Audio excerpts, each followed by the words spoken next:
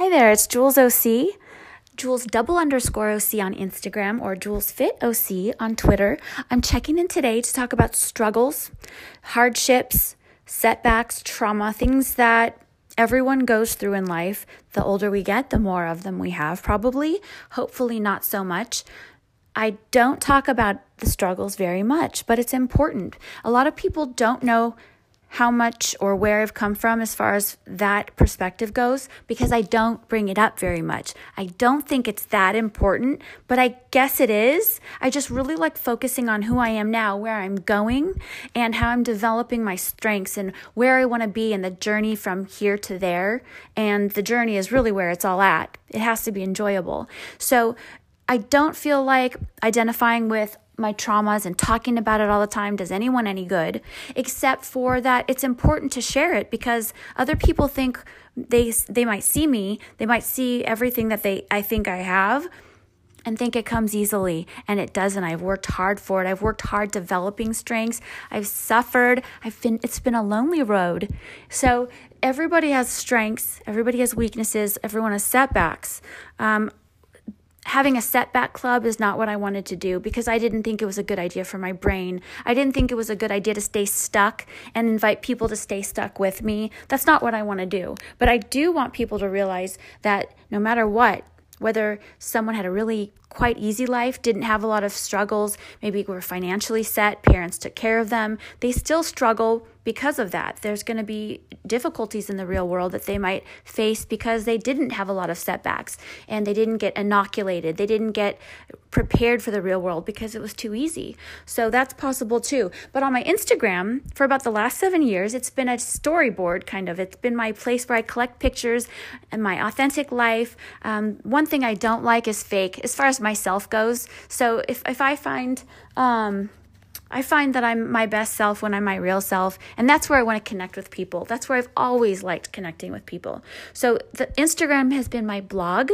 I've had my journaling there. I've written poetry there. I've gone through breakups on there, and you can tell when it happens. I don't overtly talk about it, but things get kind of dark and pictures change and there's introspection and it's very interesting. So I never had an official blog, an official website. Instagram's kind of been where it's at, but it's been really real and it's been all of those things in one. And now technology is helping me so that I can branch out and connect with more people and share a story. But I want to talk about what I've overcome in about 30 seconds because I don't need to spend that much time on it, and I'll see you on the other side.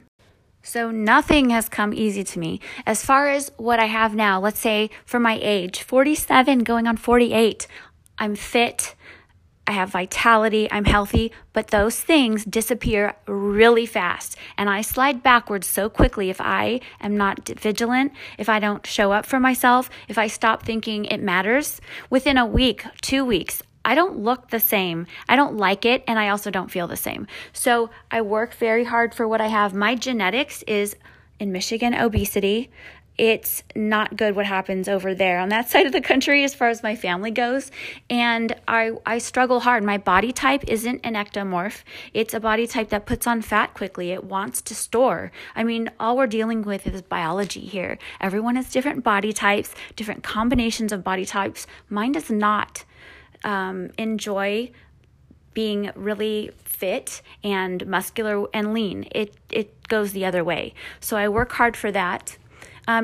In the past, when I was younger, 4, 5, 6, I was molested by an uncle a lot.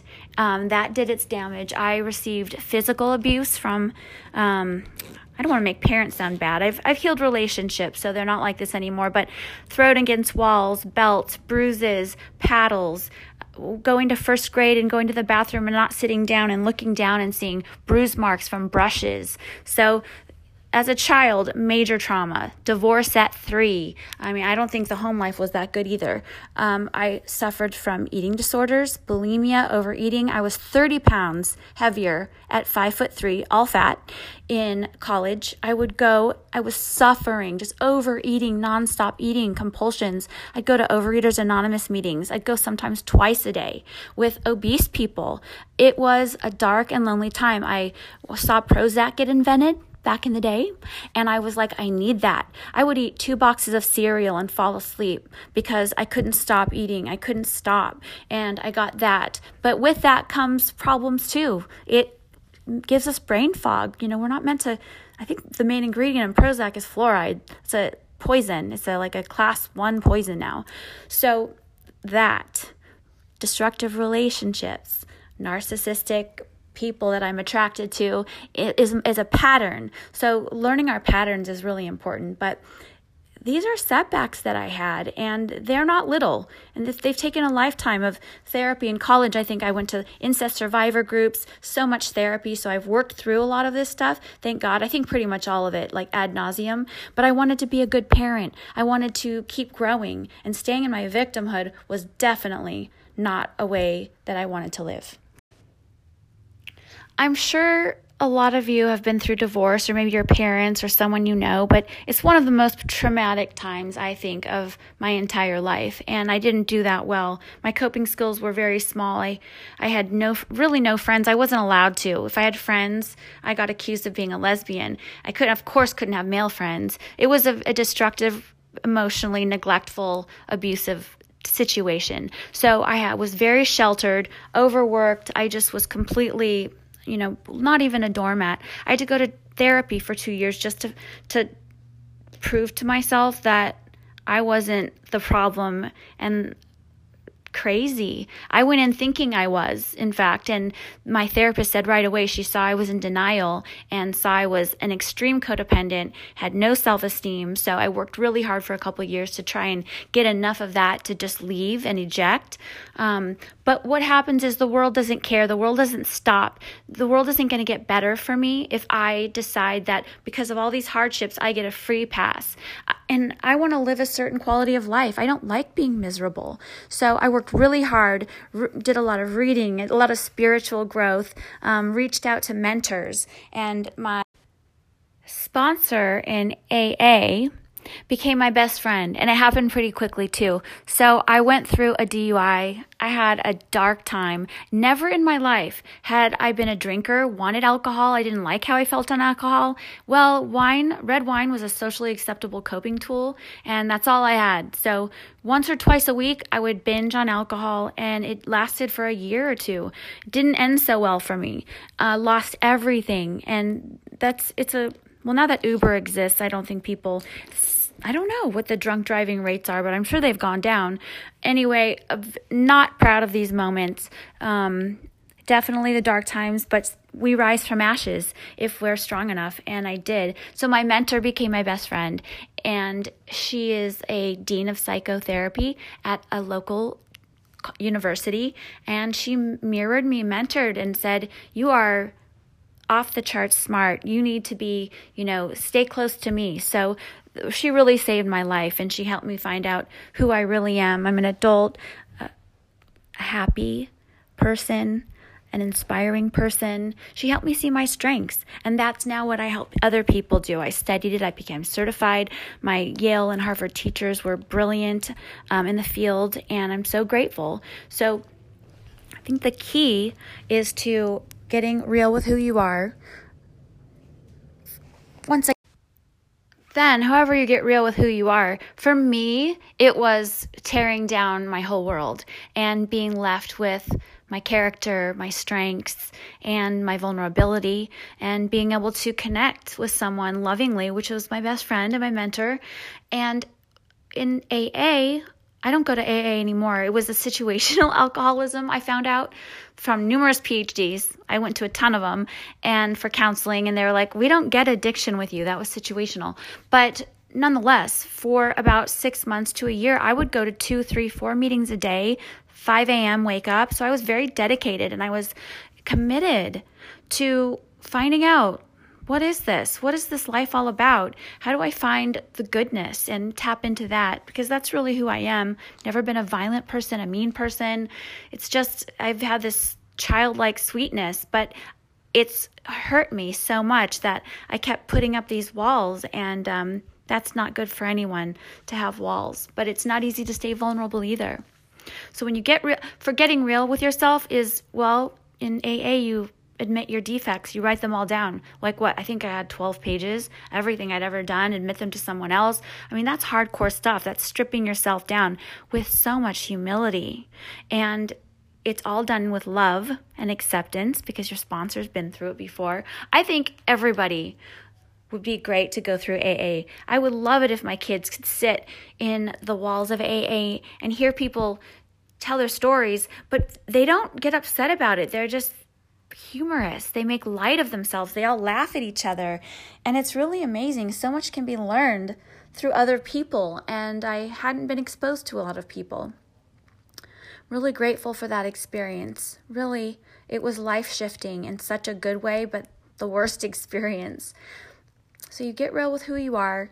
And I think the key is now with social media, with the internet, you can find out your strengths really quickly and build on those. And being of service to others was really important. I think that's a key component in AA and recovery. But it's also a key component for getting out of your own self. In studies, it shows if you're absorbed with yourself, helping someone else gets you out of your own depression really fast. Being there for someone who's unhappy, who needs help, it's a beautiful therapeutic tool. So I encourage my kids to do that. Be of service. Reach out to someone else if you're stuck in your own small world and your perspective's getting really narrow. So that's a big one for me. So as far as bringing this around to fitness and goals and achievement, a lot of people will state their setbacks. These are my problems. These are what I have to work with, and it's not enough, and I can't do it. And the fact of it is, I was such an emotional eater because it's always been my best friend, my coping tool. It's something that I could do in private. It's a numbing mechanism. It stuffs down feelings. And if I was overcome, I was unable to control food.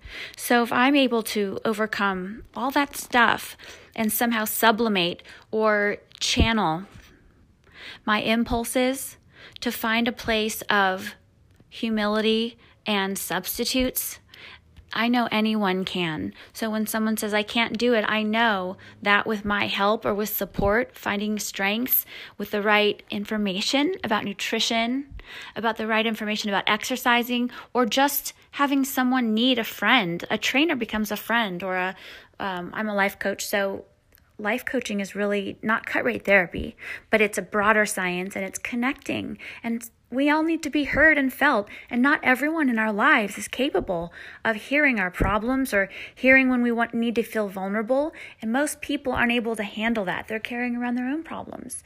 So luckily my mentor is that person, so she's my best friend now. So I'll call her, when things get really bad, and I'll just need to be heard for about 2 minutes, and I might cry, and then she'll laugh and say, you are so wonderful, or whatever it might be.